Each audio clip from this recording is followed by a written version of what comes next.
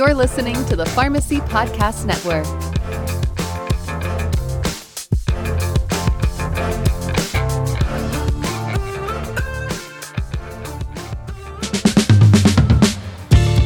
Hello, and welcome to PTCE's Pharmacy Connect, a podcast focused on continuing education created by pharmacists for pharmacists. PTCE is the leader in pharmacy and managed care education. In these episodes, listeners will be presented with the most recent clinical updates and strategies for implementing into practice. On this episode of PTCE Pharmacy Connect podcast, we welcome back Dr. Jacob Kettle as he reviews challenges with differentiating and managing adverse effects associated with immune checkpoint inhibitors and targeted therapies. Dr. Kettle will help us understand how pharmacists can assist in recognizing and treating therapy-related adverse effects and identify the different challenges in adverse effect identification and management. After listening to this podcast, don't forget to get your continuing education credits at pharmacytimes.org. That's pharmacytimes.org for all your continuing education needs. Here's our host and founder of the Pharmacy Podcast Network, Todd Urey. Pharmacy Podcast Nation, we are back. This is PTCE Pharmacy Connect. I love these podcasts. I've been hearing great things through social media. Thank you so much for tweeting us, sharing these podcasts through Instagram. You can find our handle at Pharmacy Podcast really everywhere. And Pharmacy Times is a champion in helping us develop and distribute content for our pharmacists, continuing education in podcast form, so that if you're walking around, you're driving, you're doing something that you should just be listening, this is a great supplement of education. I'm so excited to welcome back Dr. Jacob Kettle. Welcome back to PTCE Pharmacy Connect, Jacob. How are you? I'm doing great. Thanks for having me back. You are welcome. So we talked about a multitude of different things with optimizing care for patients on immune checkpoint inhibitors, really targeting different combinations of medications last time you were on. And now we're going to get into the strategies for pharmacists' involvement in adverse effect management and really highlighting adverse effects associated with both immune checkpoint inhibitors and targeted therapies, maybe referring back to some of the information we talked to before, but I'm excited to dive in a little deeper than we were, and how pharmacists can assist in recognizing and treating therapies relative to possible adverse effects. And then what are the challenges in adverse effect identification and management? So with that, I'm going to turn it over to you, Jacob, just to give us maybe a light refresher, and then we're going to dive into this subject. But yeah, let's refresh a little bit about kind of how we got here with targeted therapy. And I think just reviewing from our previous podcast, you could broadly divide our therapeutic or systemic therapy options into three buckets: chemotherapy, targeted therapy, and immunotherapy. Chemotherapy, most pharmacists listening to this have at least some familiarity with those drugs. That's the doxorubicins, cyclophosphamide, methotrexates of the world. They've been around forever. But there's been an emergence of two additional treatment modalities, and that's targeted therapy and immunotherapy. Targeted therapy kind of became prevalent right around the turn of the millennium. We got drugs like rituximab, trastuzumab, imatinib. And then we've really seen in the last decade or so an explosion of drugs that target things anywhere from like CD2, HER2, VEGF, EGFR, BRAF, ALK, Intrek, KRAS, RET. There's a whole host of different things that we can have drugs to target. And essentially the concept is developing drugs that take advantage of mutations or amplifications or other drivers that make cancer cells grow, and trying to effectively, very precisely turn those off. And so that's the world of targeted therapy. We also have the world of immunotherapy. This idea of using the immune system to fight cancer is nothing new. But what's been remarkable in the last decade, but really more specifically, even the last 5 or 6 years, is the emergence of checkpoint inhibitors. And these are drugs like ipilimumab, which is a CTLA-4 inhibitor, or pembrolizumab, nivolumab, atezolizumab. There's a whole host of other ones that fall in the class of PD-1 or PD-L1 drugs. And the way these kind of work is really restoring the immune system's natural function of eradicating tumor cells. So tumor cells, through multiple different mechanisms, find ways to evade the immune system. And the goal of these checkpoint inhibitors is to kind of disinhibit the immune system so it will re-engage and act against the cancer. And so those are our three main modalities. Historically, they've all kind of developed in parallel. So now we're moving into this era where we have novel approaches to cancer care that's combining these modalities together. So whether we're putting two immunotherapies together, an immunotherapy and a chemotherapy together, or mostly what we'll focus on today, combining an immunotherapy with a targeted therapy. Thank you for that refresher and pulling back some of the information we talked about in the previous episode. Can you remind us why we use these agents and combinations?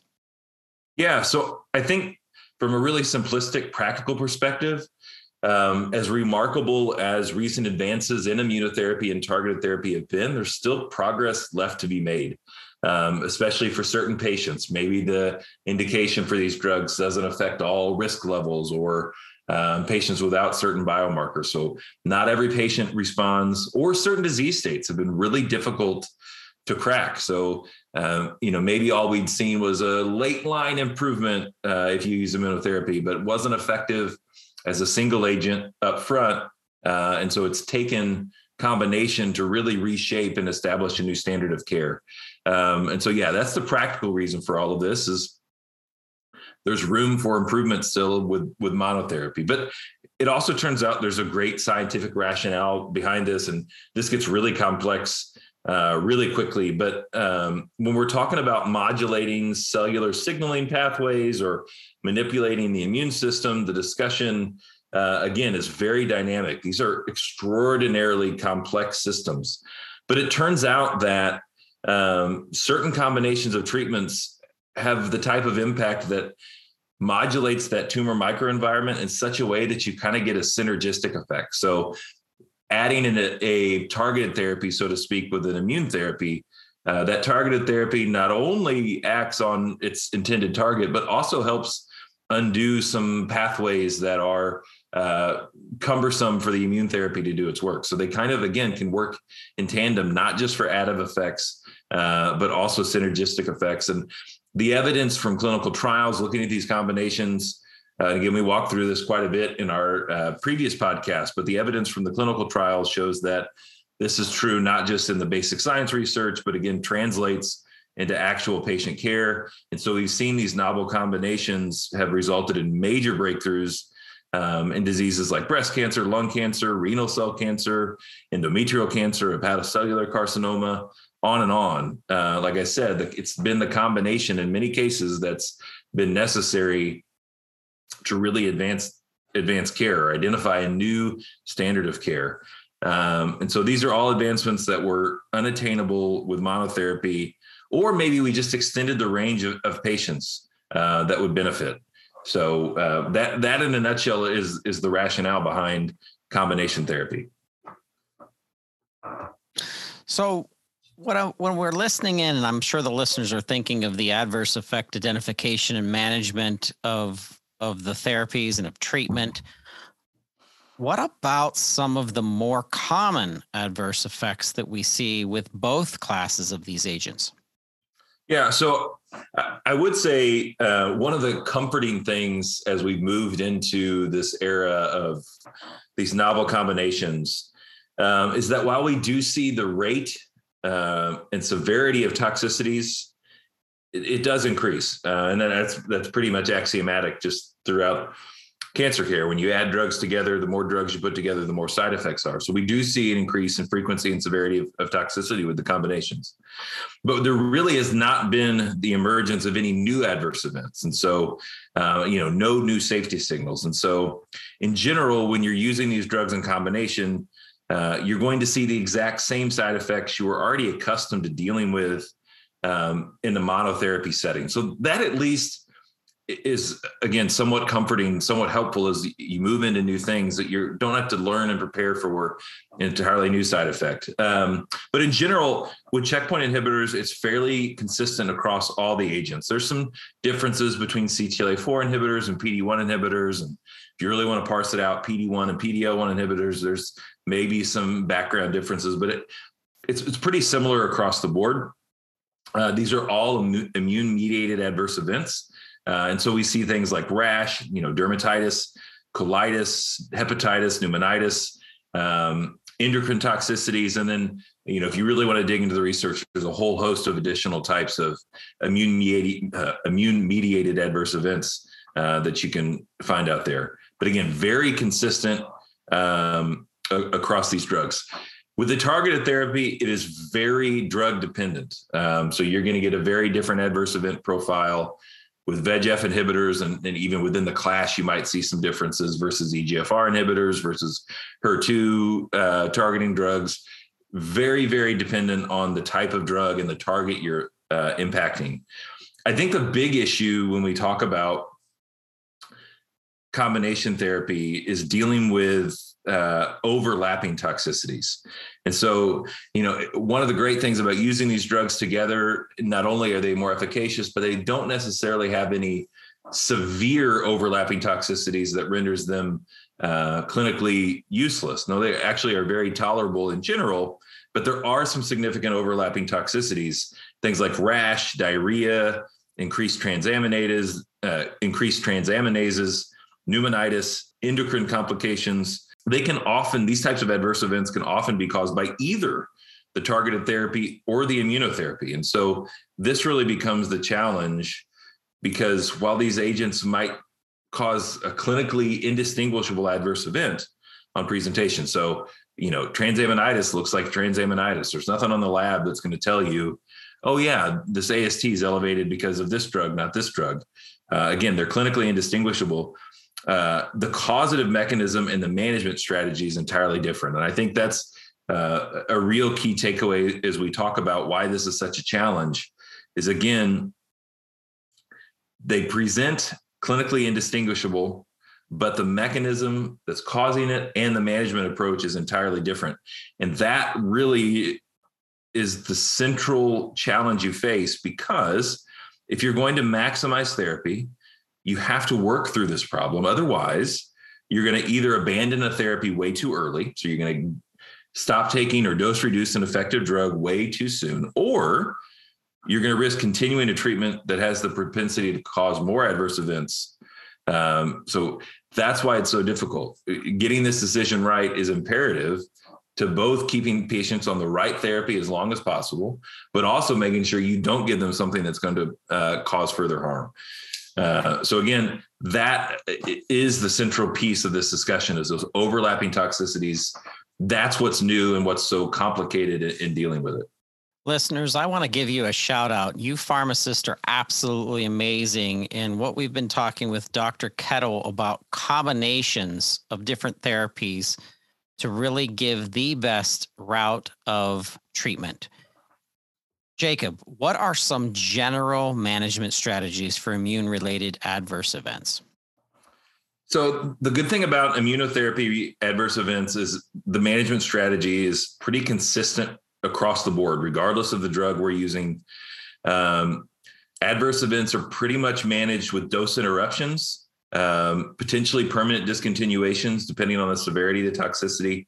And then corticosteroids predominantly, sometimes other immunosuppressants are used in refractory or really severe cases. But it's a really straightforward process. You're going to hold the drug, start steroids, dose kind of depends on severity, monitor for improvement, and upon improvement, you're going to consider a re-challenge of that offending agent. A key take home is there are no real dose reductions in the realm of immunotherapy. You either give the full dose of the drug or you discontinue the drug. And that's a real major departure from what we're used to historically in oncology practice, where whether it's chemotherapy or targeted therapy that kind of preceded this immune therapy, your dose adjustments were paramount. That's how you address toxicity. Temporarily held the dose and then dose reduce. So it's a big departure in immunotherapy.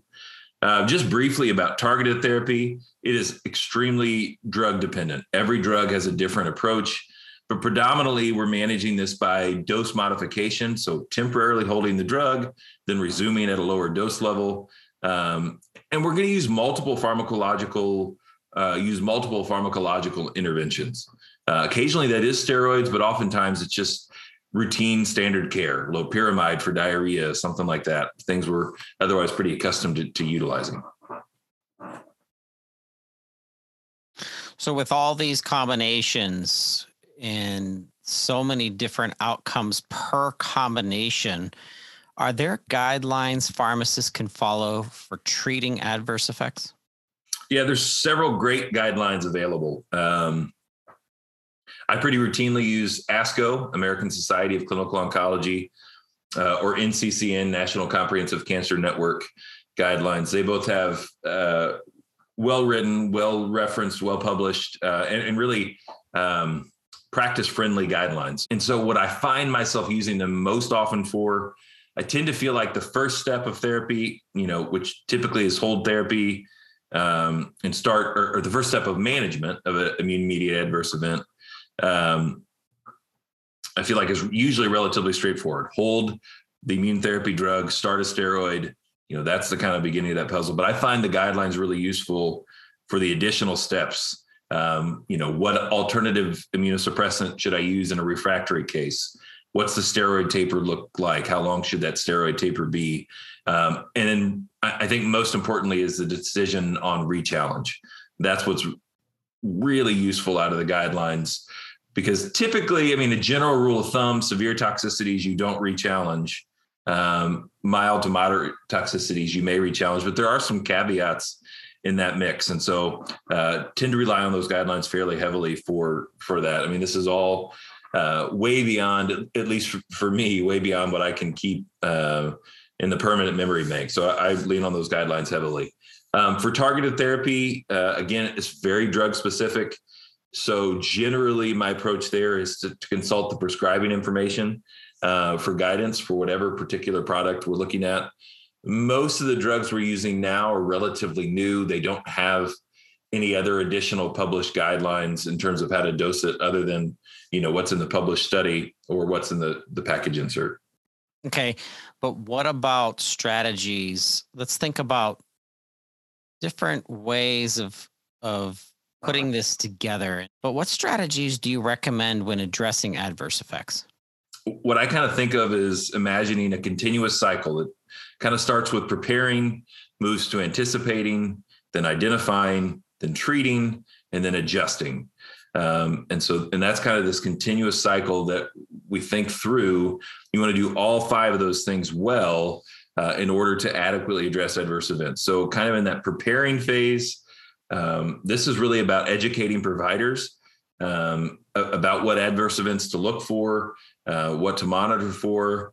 So make sure there's that awareness. And I don't just mean, the medical oncologist side, but also nurses, really everybody that comes into contact with the patient, because I think one of the realities is patients do tend to be a little bit resistant sometimes to mention when they're having an adverse event out of fear that, if I talk about the side effect, my doctor is going to stop my treatment. It's a very real fear for a lot of patients. So making sure we spread that awareness throughout every provider, I think is really useful, because you don't really know when that useful piece of information is going to be volunteered. So that widespread education, extremely important.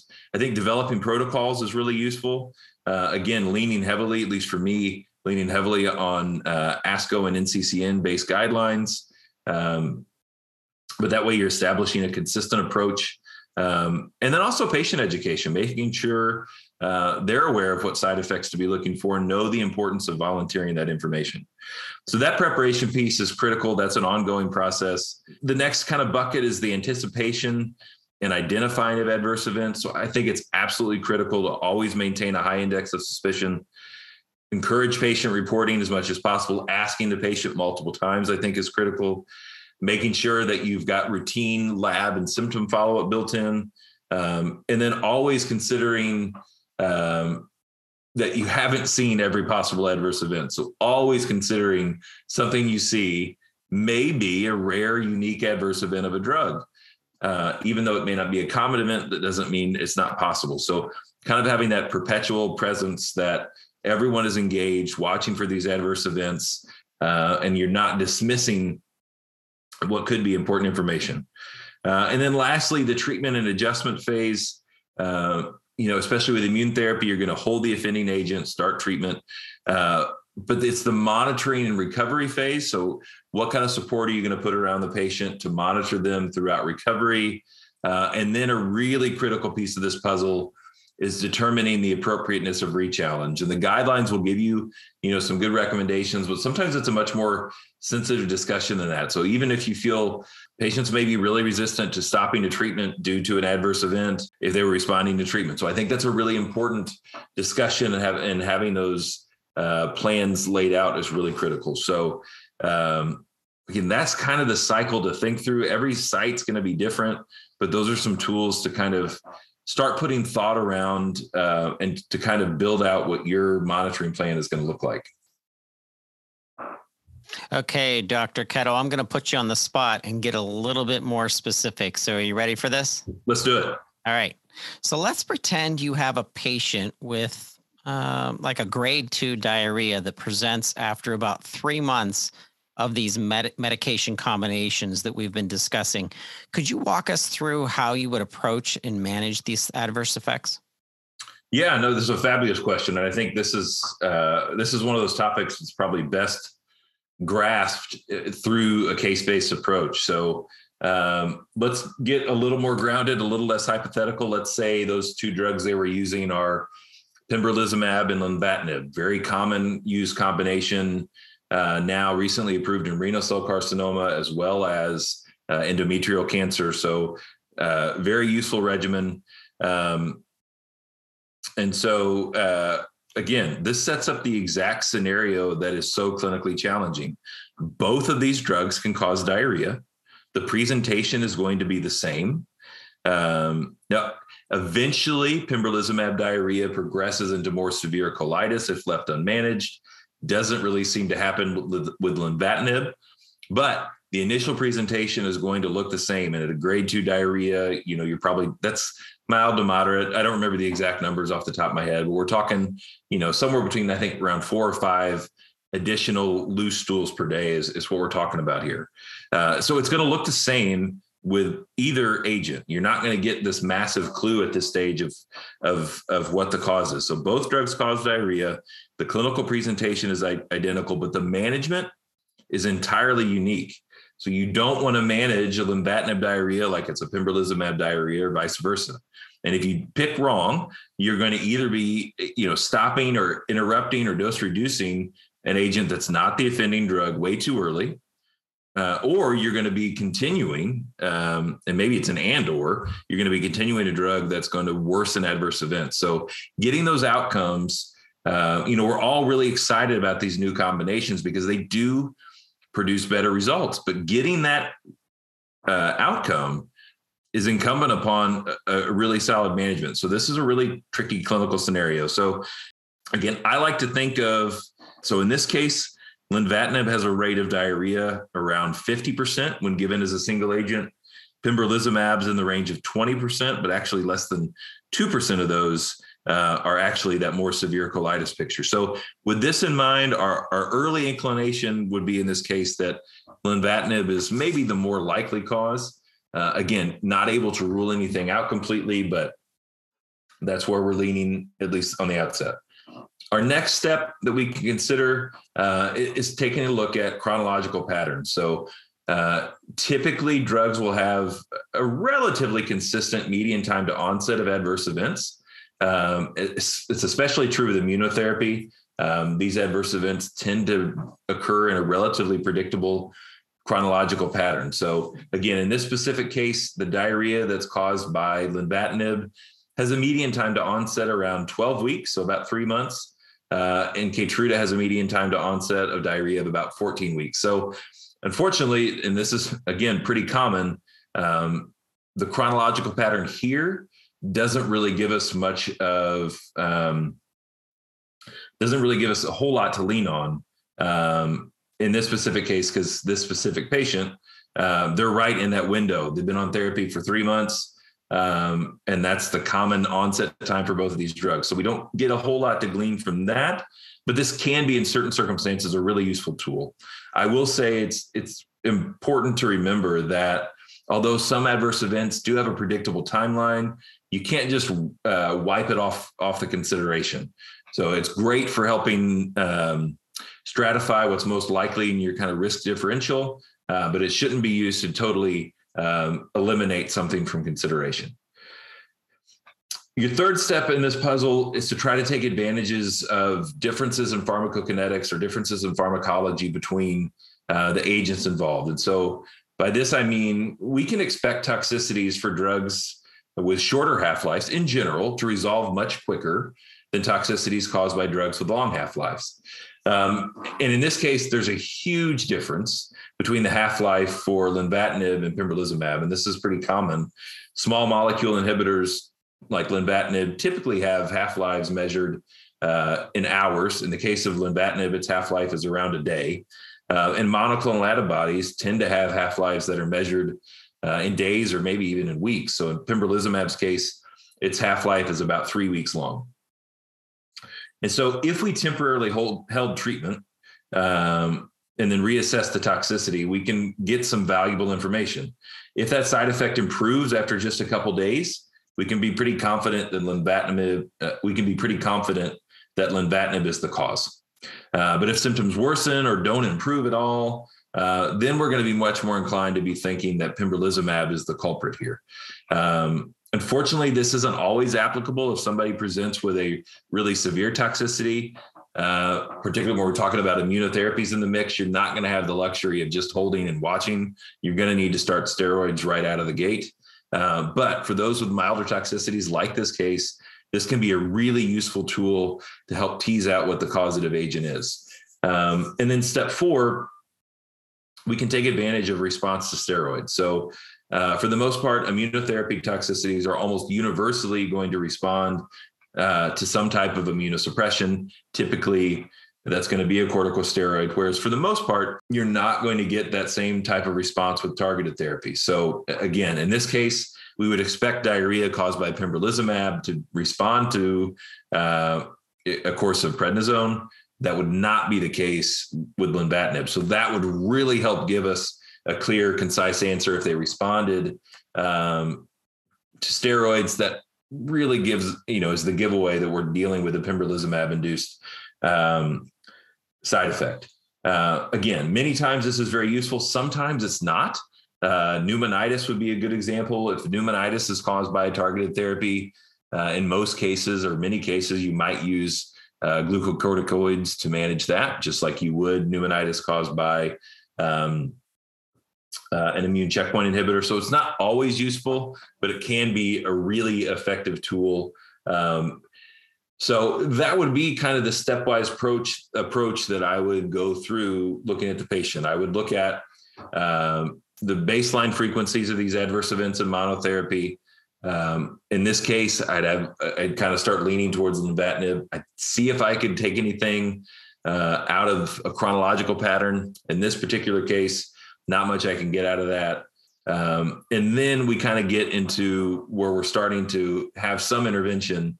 If I could get away with it because the toxicity was mild, I think my first step is usually going to be just hold both therapies for a couple days and monitor that toxicity and see if things improve.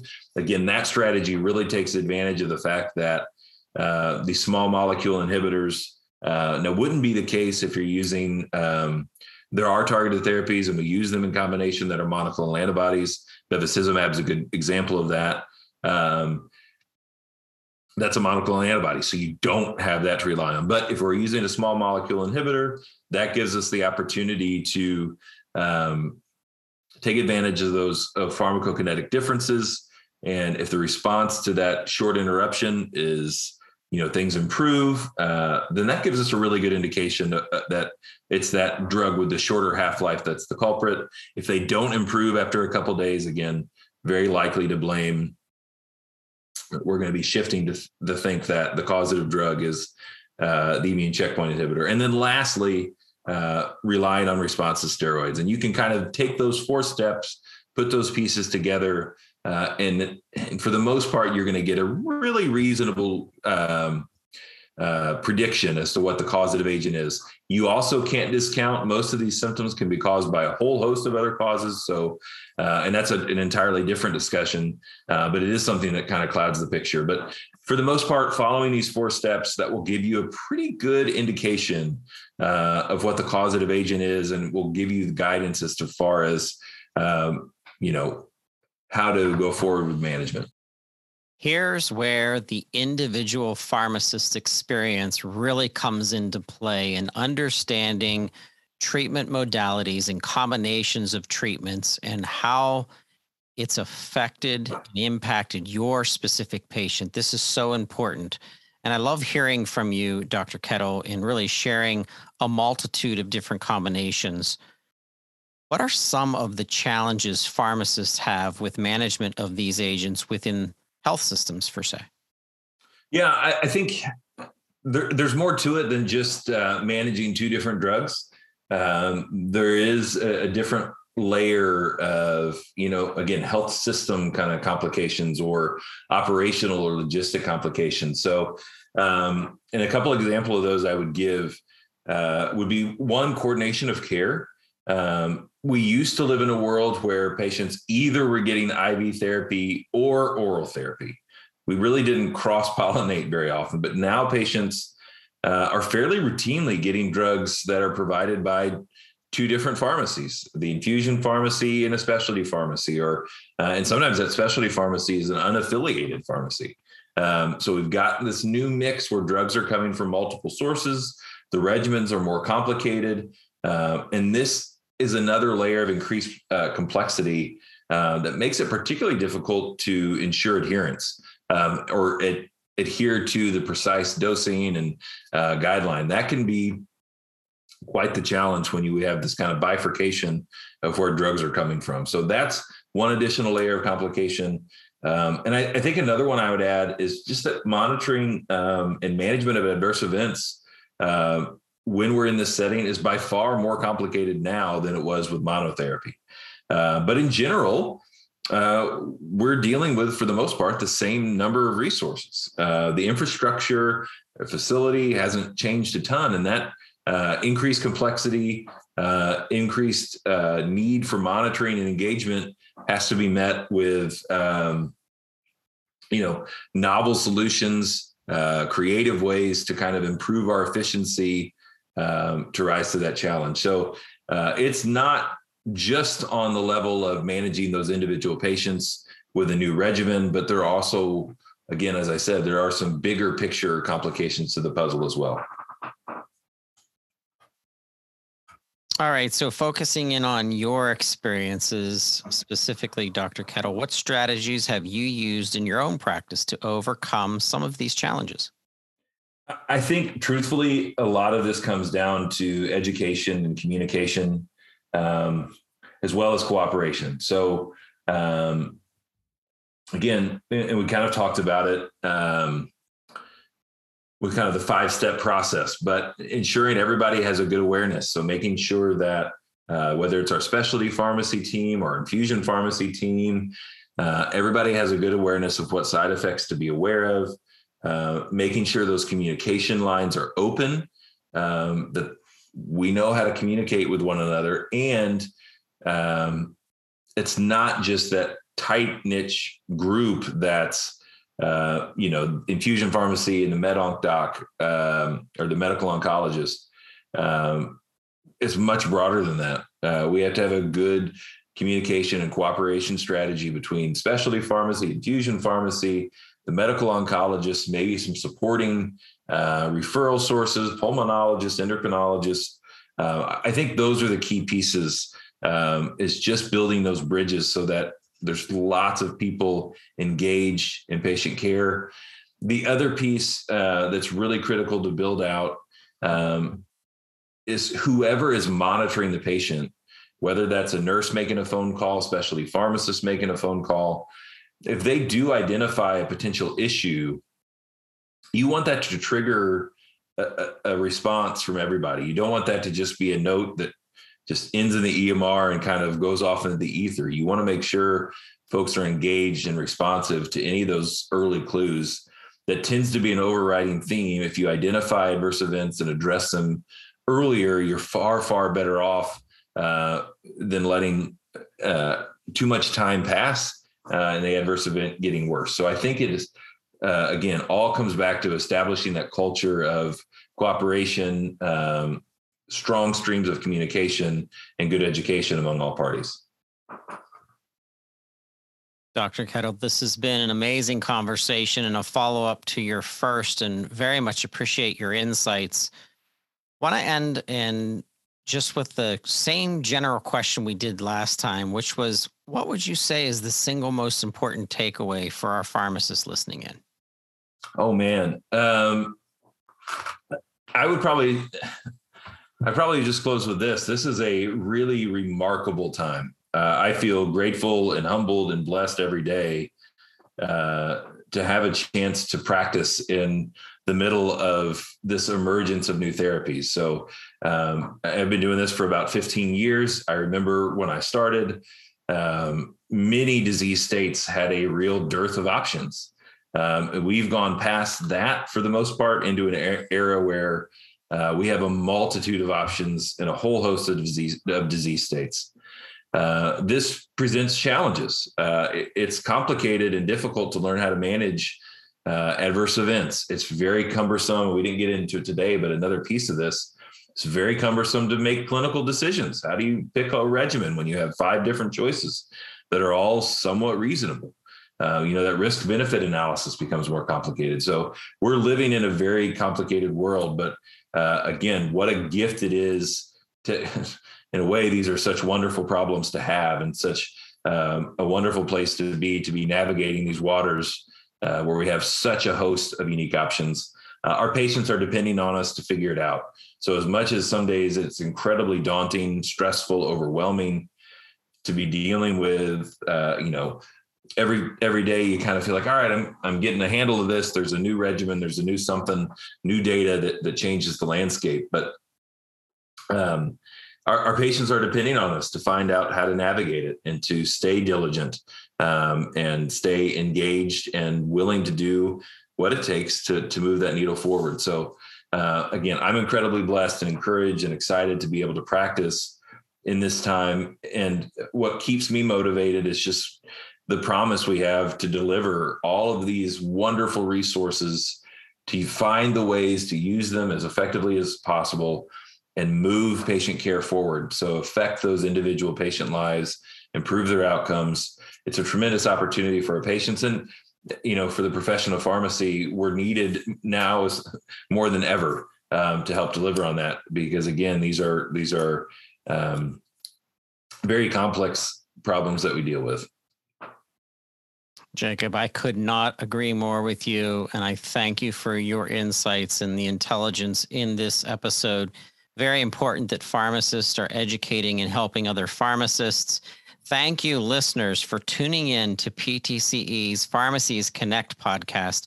We appreciate the time that you've taken with us. We know how important it is. For more information, be sure to visit pharmacytimes.org. Once again, that's pharmacytimes.org. Or follow pharmacytimes.org and Pharmacy PTCE Connect on Twitter or Facebook or Instagram at Pharmacy Times CE for continuing education for the latest updates on continuing education activities. Or you could go to Google and put in Pharmacy Times CE or PTCE Pharmacy Connect. That's PTCE Pharmacy Connect to access all of the podcast continuing education content. And we thank you so much, pharmacists, pharmacy technicians. A shout out to you as well for all that you do for our communities and for your patients. And with that, we'll see you soon. Thanks for tuning in to the PTCE Pharmacy Connect podcast. Your feedback is important to us. Please share with us your thoughts on this episode and other topics you'd like to learn about. Go to pharmacytimes.org/contact and send us a message.